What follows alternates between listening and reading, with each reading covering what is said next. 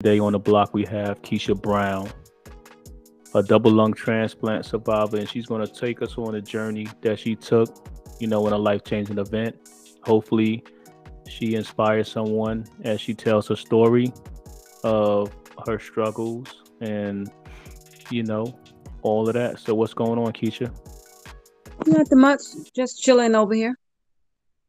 How you been doing? I've been doing wonderful. That's good. That's good. So, you recently had an appointment. How did that go? Yeah, I had an appointment on the 19th at Duke, and actually it went good. No signs of rejection, no signs of any type of infection, no type of viral infection or anything like that. So actually it went good. My breathing, I had to do PTF, which is a pulmonary function test, and that's actually stable. It's not going up like they want it to go. It's just actually like staying in the middle. But that's probably come from lack of exercise because you have to do a lot of exercise. Okay. That's good to hear. I'm glad you're doing okay. Hmm. So, tell me how it all started. Like, what kind of symptoms did you have, when it first started?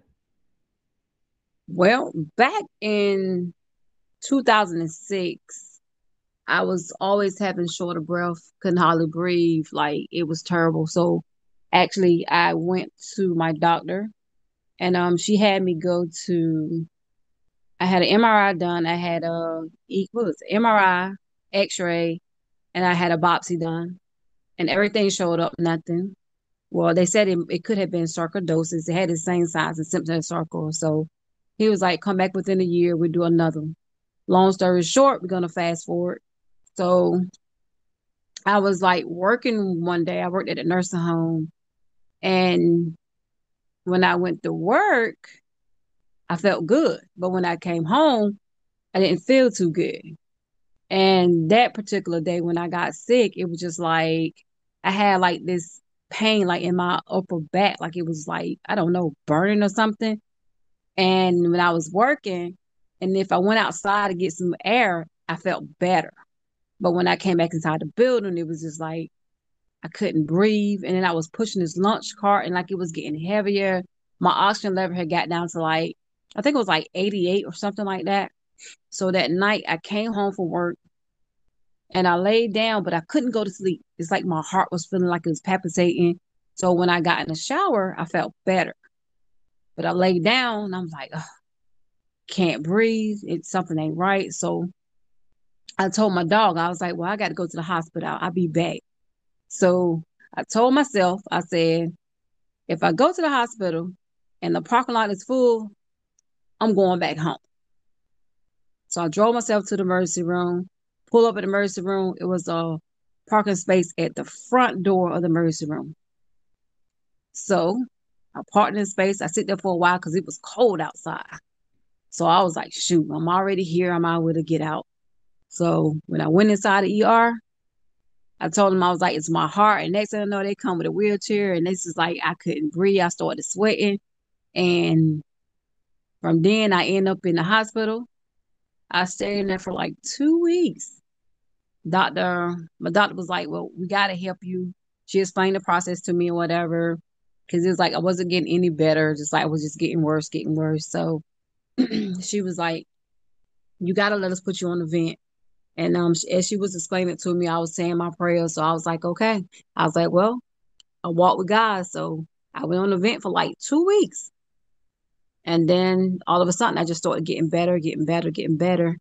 And I came home on oxygen in 2015. I came on oxygen. So then I had to go So, back and see my go ahead. so what did they diagnose you with? Well, they say it's a interstitial lung disease because I had cerebral biopsy and they wanted to say it was sarcoid, but it wasn't sarcoid. I had many biopsies done. Everything came back that it was not sarcoid. So they called it a interstitial lung disease. Mm, They couldn't really pinpoint and say, okay, hey, it's sarcoid. It had the same signs and symptoms as sarcoid, but it was, I guess, something different. okay. So, when they told you that, what were your feelings like? Explain to me You that. know, I really didn't have a feeling. Like I didn't like I just had no reaction. Like, okay. Like, I don't know. Like at that time I just didn't have a reaction or a feeling. And Hmm. I remember Dr. Ramsam, she told me, she said, I'm gonna refer you to go to Durham to do. I was like, okay. So I was like, well, we can get a second opinion. So I'm thinking I'm going up there to get a second opinion. I didn't Hmm. know she was actually sending me up there for referral for to get on the transplant list. So So prior to you, getting to that point, you had to go through a lot of stuff. I know you had to kind of walk around with an oxygen tank and all of that. So how long before you got the word that you had to get a transplant, you know, were you on the oxygen tank, and what happened during that time? so it was all this happened in 2015. In 2015, that's when I got sick, stayed in the hospital 2 weeks or whatever. You have to do a follow-up appointment. Each time the follow-up appointment is like my breathing was getting worse or whatever. So that's when she told me, okay, well, you have to go to Duke. So I went to Duke or whatever. So it's a process that you have to go to. When you go to Duke, you have to like take these, stay like a week or whatever. You take these different seminars and they tell you about the transplant. They tell you what you have to do, what you can't do. They tell you that you have to raise so amount of money before you even start, the process of it. So you go home, you got plenty of time to like try to raise money. And then eventually, once you raise enough money, you'll relocate up there. So you get the word. So they were telling you that it's not going to get any better, and you had to have both lungs replaced, basically. Right. Mm-hmm. Okay, so when you were sitting in that doctor's office and that doctor delivered that news to you, I know it was real to you. What were your feelings like? Did you break down and So cry? Did you lose faith? no, actually, I didn't. I took everything in stride, and this is what because you have to go see counseling and all this type of stuff like that. So I remember when I went to do, and this pulmonologist, he said that you're in stage 4, like that, right? So I said, oh, I'm in stage 4. I said, well, how long I got to live?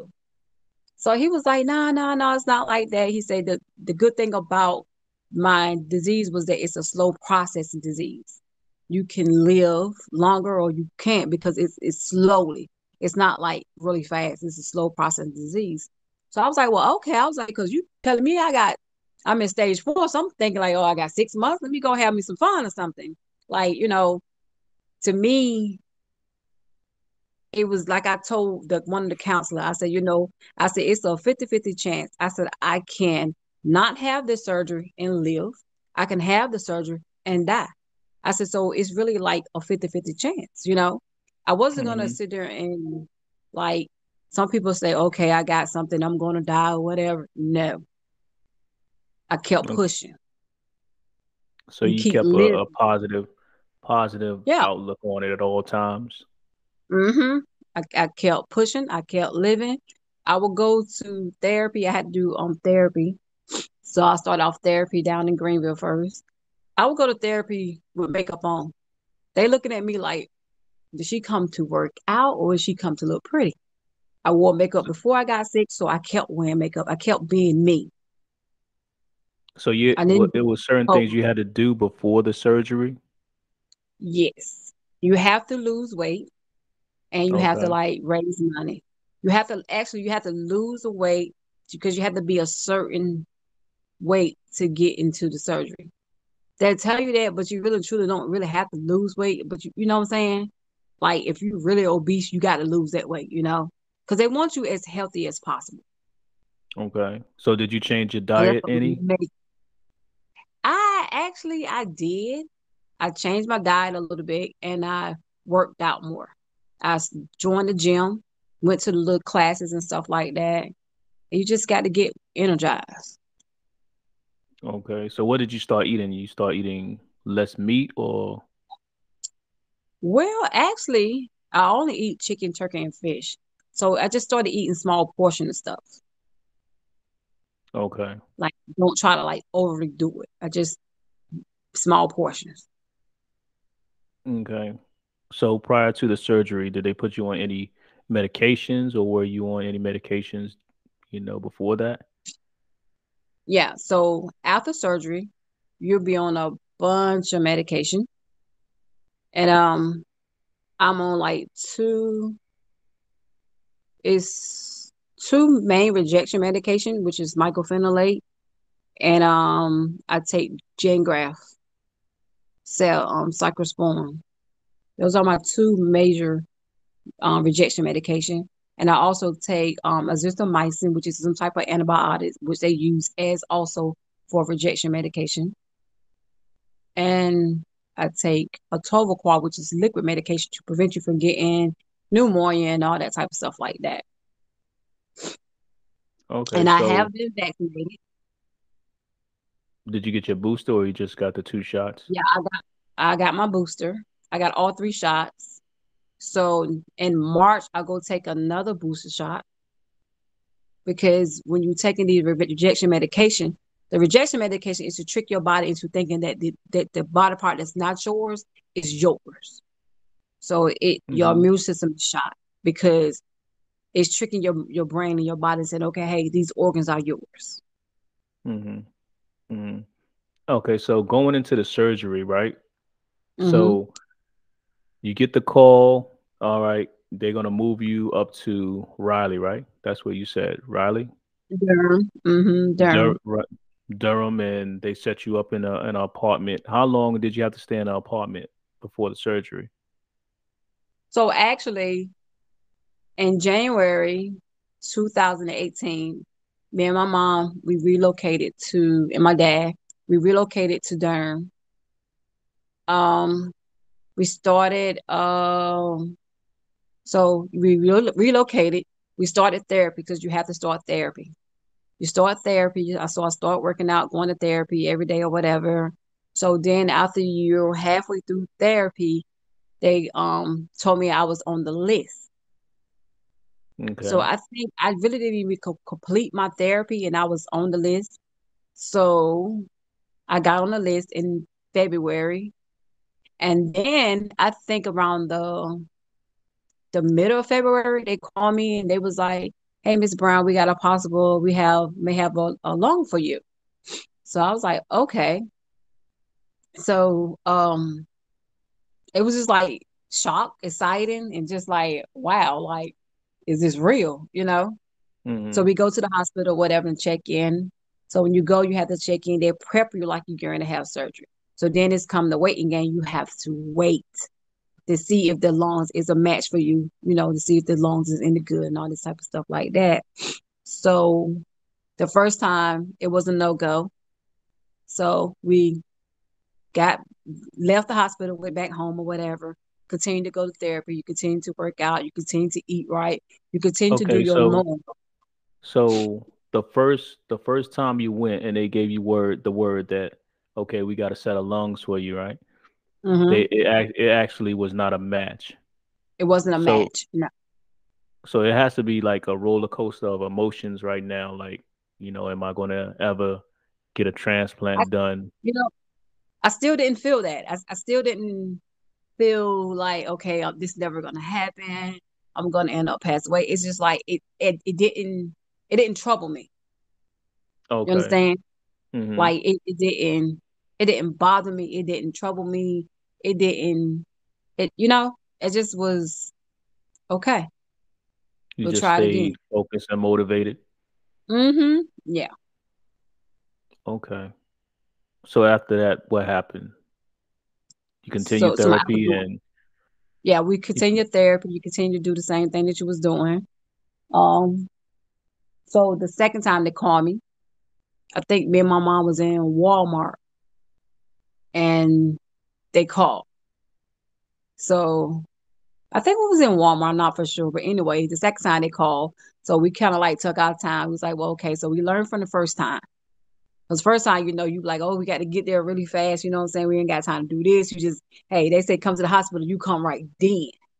Hmm. So the second time, we didn't have to rush because we know what to expect, you know? Okay.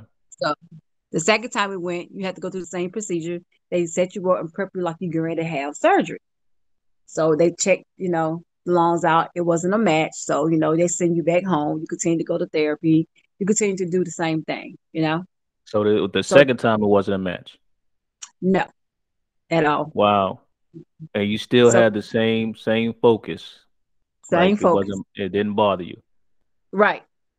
Okay. So we go to How do you therapy or how do whatever. you keep that how do you keep that, that positive outlook? Well, when you go through a whole lot of stuff in life, you learn a lot of stuff in life. And when you have, my saying is, I walk by faith. So in order to walk by faith, you got to preach it, right? So if you say you That is believe in very Jehovah, true. yeah, if you believe in Jehovah, you believe in God, and hey, you know. So I put my trust in Him, and I gave it to Him, and I let His will be done. Whichever way it went, that's how it would have went. Okay. Okay. So now you're going for a third trial. What's going on? What happened? Yeah, so we go for the third one. So this time, I think me and my mom we was in Walmart shopping at the time. So the lady called, So so you she was in was like, Walmart again shopping? yeah, we was in Walmart again. Walmart was a spot up there. So we was in Walmart at that time. So she called us. She was like, Miss Brown, we think we have a match for you. Then meanwhile, after that, after the second one, the therapy, the lady said 3 times a charm. That's the saying they always use, 3 times a charm. The third time they call you, it's a charm. You might get it. So anyway, we was in Walmart shopping. So we go home. I said, well, Mom, I said, we ain't gonna be in no rush now. She said, take our time or whatever. So I went home and my meal was some oodle noodles. I went home, cooked me some oodle noodles, and ate them.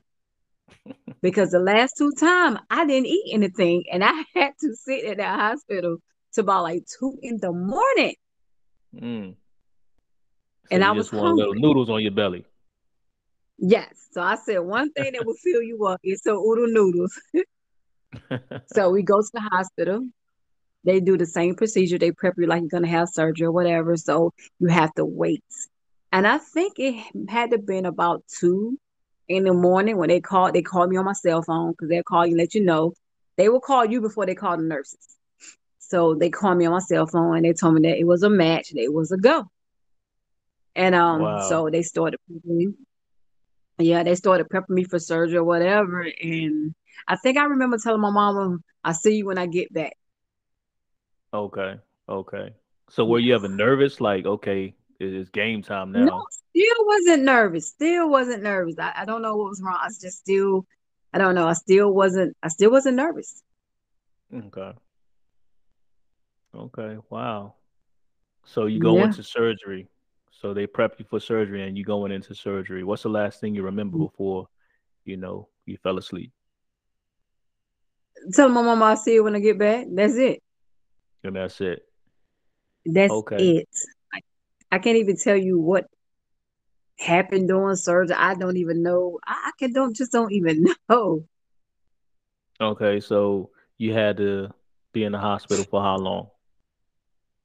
So I was in the hospital February the 24th into I remember my birthday. I was in the hospital, which is April the 1st. I was in the hospital for my birthday. I think I might have got out about was it May or June I got out of the hospital. I think I stayed there about 3 or 4 months. Okay, 3, 4 months. So Hmm. what was the first memory you had when you first woke up? So I was like, I guess I was like half coming through or whatever. All I know, this girl kept coming in the room, which I found out later was my sister. I didn't know who this lady was, but in my mind, I'm like, this lady keep coming in here. Here she go again. Why this lady keep coming in here like that? I didn't know it was my sister. I really couldn't see her face. I just like seen a shadow. And all Mm-hmm. I know, this lady just kept coming and kept coming in here, kept coming in here. And I did not know who this lady was, but it was my sister. So I guess she would be the first person that I've seen, but I didn't really see her clearly. I could Hmm. just hear her, but I couldn't discriminate who her voice was. I couldn't catch the voice. Hmm. Well, it's loud enough for everybody to hear that voice. Right. I do remember the lady taking because I was on the vent and I remember her taking something out of my nose because I had to like breathe over the vent or something. I remember her doing something and she was telling me to breathe. Hmm. I'm not quite sure what she was doing. So as you waking up and you hearing your sister and you begin to regain some of your senses, do you feel any pain? I never felt any pain. Never. No. Okay. They must Like, have had you on I some good drugs, huh? yeah, they had to. I mean, even when I woke all the way up, they kept asking Miss Brown, "Are you in pain? You want some pain medicine? You need some patches?" I'm looking like, no, like I'm not hurting. No, I don't need anything. And they would come in and kept asking me so much. I was like, okay, let me get the patches. And I really didn't even need the patches, but I just went on and got the patches so they'll stop asking me. Hmm. And then I think because I was asleep so long that I didn't want to go to sleep. Mm. Like I could not go to sleep. They kept saying, Miss Brown, you need to go to sleep. I'm like, nah, I'm not sleeping. Like I guess because I slept so long, I don't even know. But and it's like I had all these crazy like dreams like when I was asleep. Like I see a whole movie in my head when I was asleep. Really? And it had to be all that medication they had me on. Like it was a whole sitcom in my head. Wow. So you kept yourself Yes. entertained. Yes. Yes.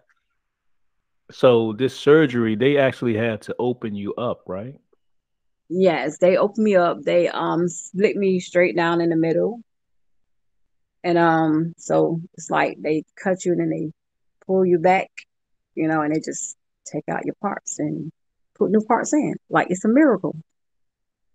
Okay, wow. So, and you didn't feel any pain, so they had to staple everything back up and Yes. Staple bolts and screws. So you haven't filed the form, right? So in this form, they ask you what type of lungs you want. They have a lung in the box, but it's actually a lung that they put inside a box, and they actually have more time to like really you I don't want to say dissect, but they have more time to look at the lungs, to clean the lungs out good and to look at it and see if it's compatible for you or if it's good for you. Or mm, you can get a at risk.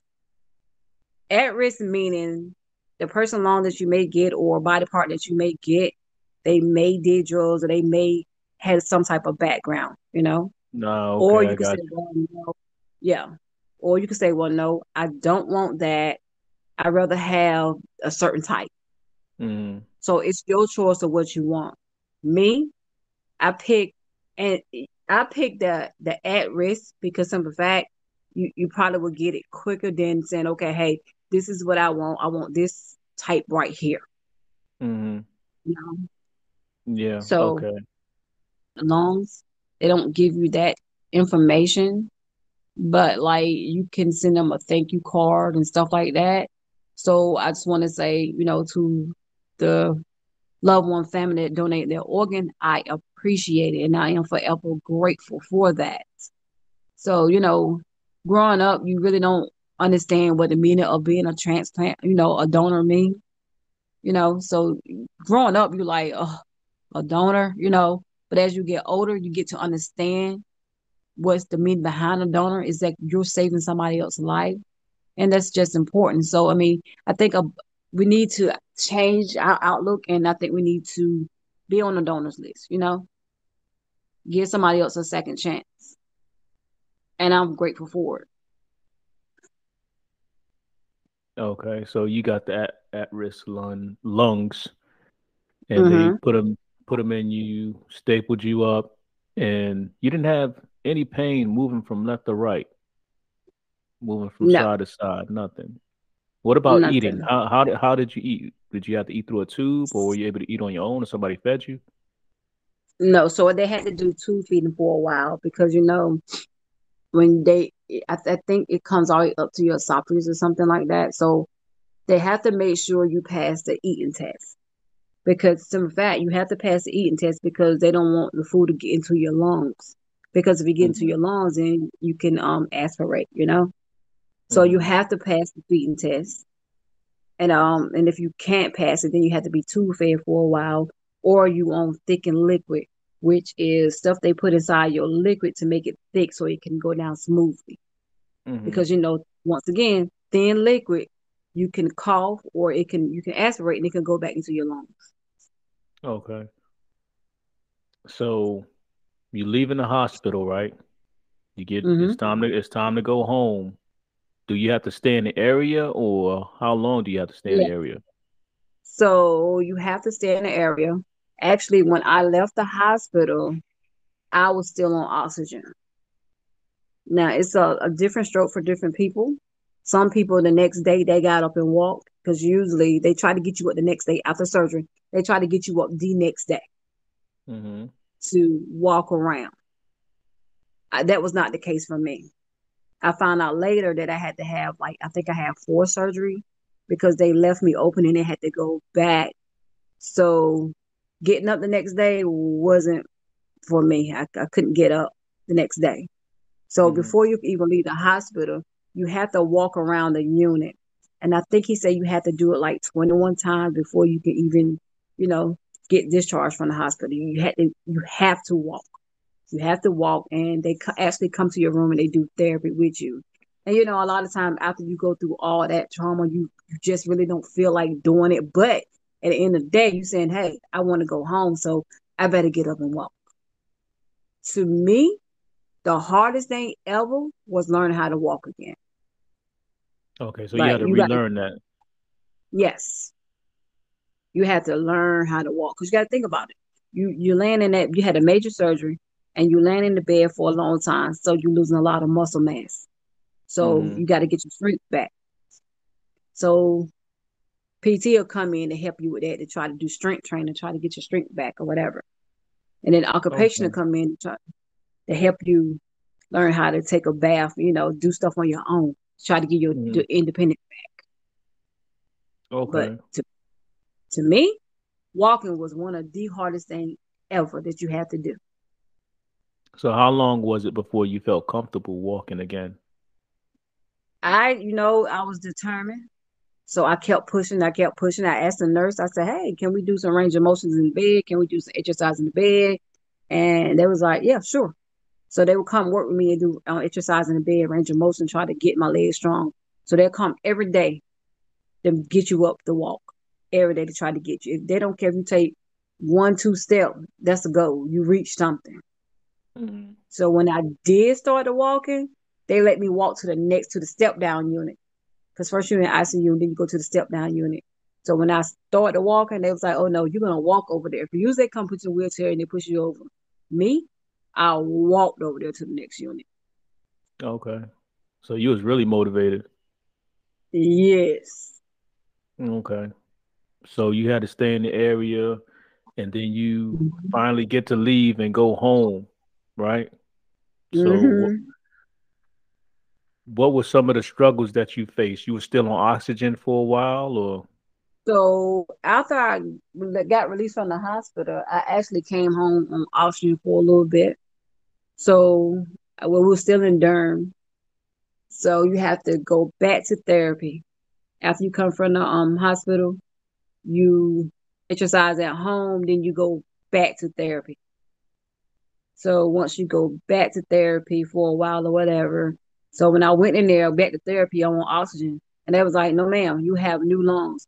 You coming off that oxygen." And therapy people, they want no joke. They ain't sugarcoat nothing, and they push you. And of course, you freak out because you're used to oxygen. I was on Mm-hmm. oxygen ever since 2015, so I came dependent on it. Uh, So it's like when you don't have it and you've been dependent on it for so long, it's like, oh my gosh, I can't breathe. Because that's what your mind telling you is that I can't breathe, I can't breathe. When actuality, if you're talking, you're breathing. mm. So So that it's was like, kind of the mental struggle you yeah, had. Mm-hmm. Because you was Oh. so dependent on that oxygen. Mhm. Mhm. Okay. So after you conquered that, right? So Hmm. what was next? What was next in your journey? You got rid of the oxygen, and what was the next challenge that you had to overcome? My next challenge was driving myself where I want to go at. Cause So you like wanted your you own come home. independence. Exactly. Because you can't drive for a while. Because mind you, you Hmm. still got staples in you. You got staples all down here. So your staple stays in you for a while. So as long as you got them staples in your body, you can't drive. Somebody got to take Hmm. you everywhere you go. So me, I couldn't wait until them staplers came out because then, hey, I can drive myself. Okay. Okay. So everything didn't feel stiff or anything trying to No, move around. mm-mm. No, because even when you're doing therapy, you're doing stretch. They make sure you do a lot of stretching, a lot of stretching. So it's like it wasn't gonna get stiff because you doing that therapy and you're doing stretching too with the therapy. Okay. So Good. Good.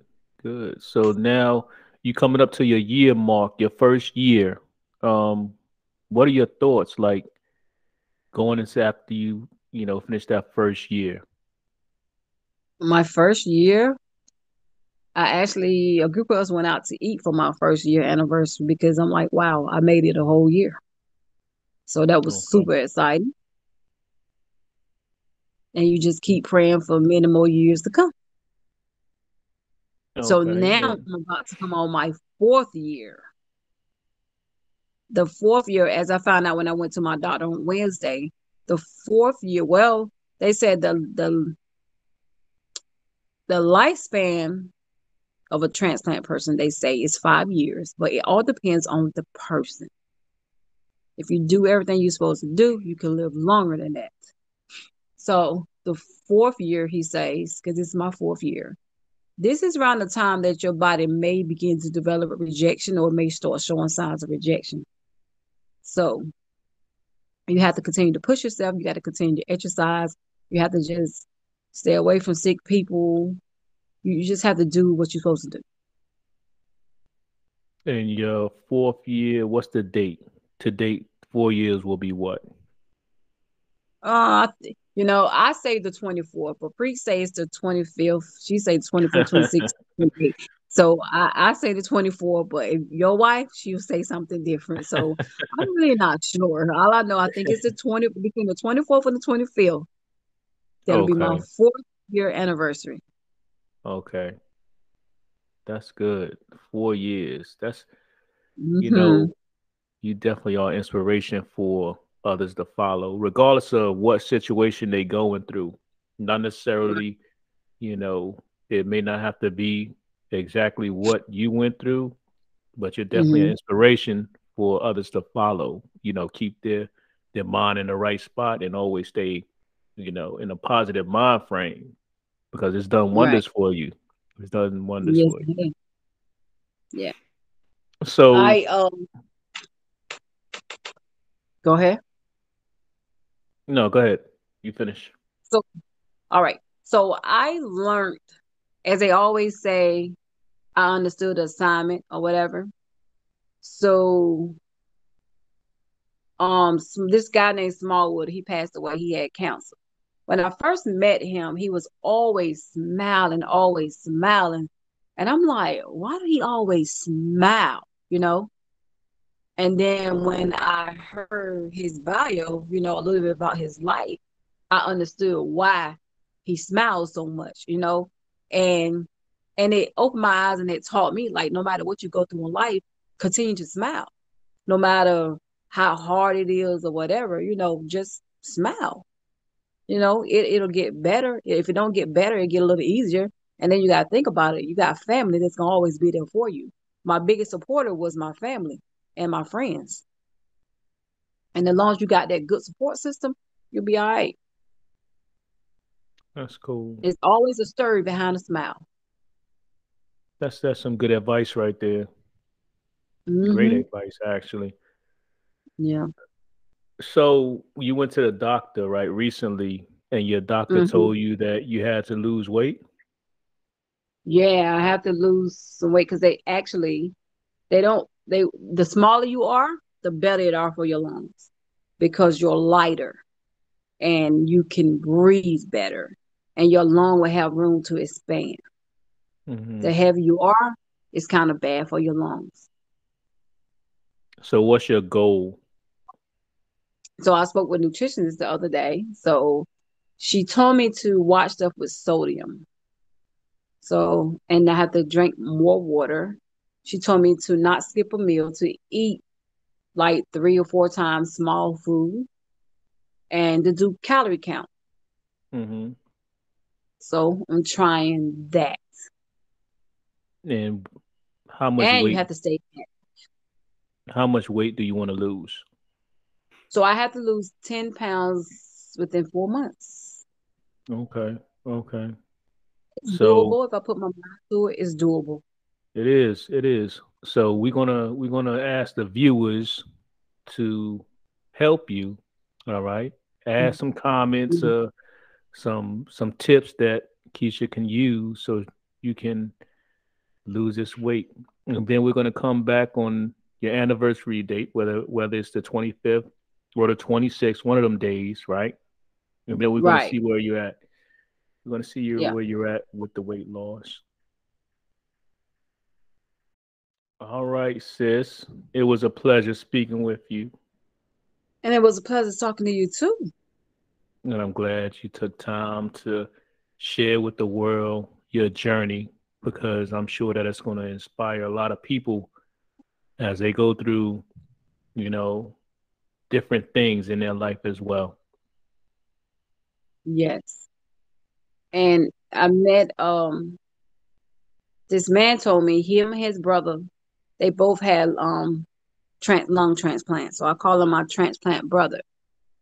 And he told me, he said, "Girl, you want to give out, but don't give up," or something like that. But I will That's good. always take it when I went to therapy. So I was like, okay, well, I want to give up, but I'm not. I be like, I want to give out, but I'm not. You got to keep pushing. You got You that got to voice in set a the back goal. of You your gotta head. reach. Yes.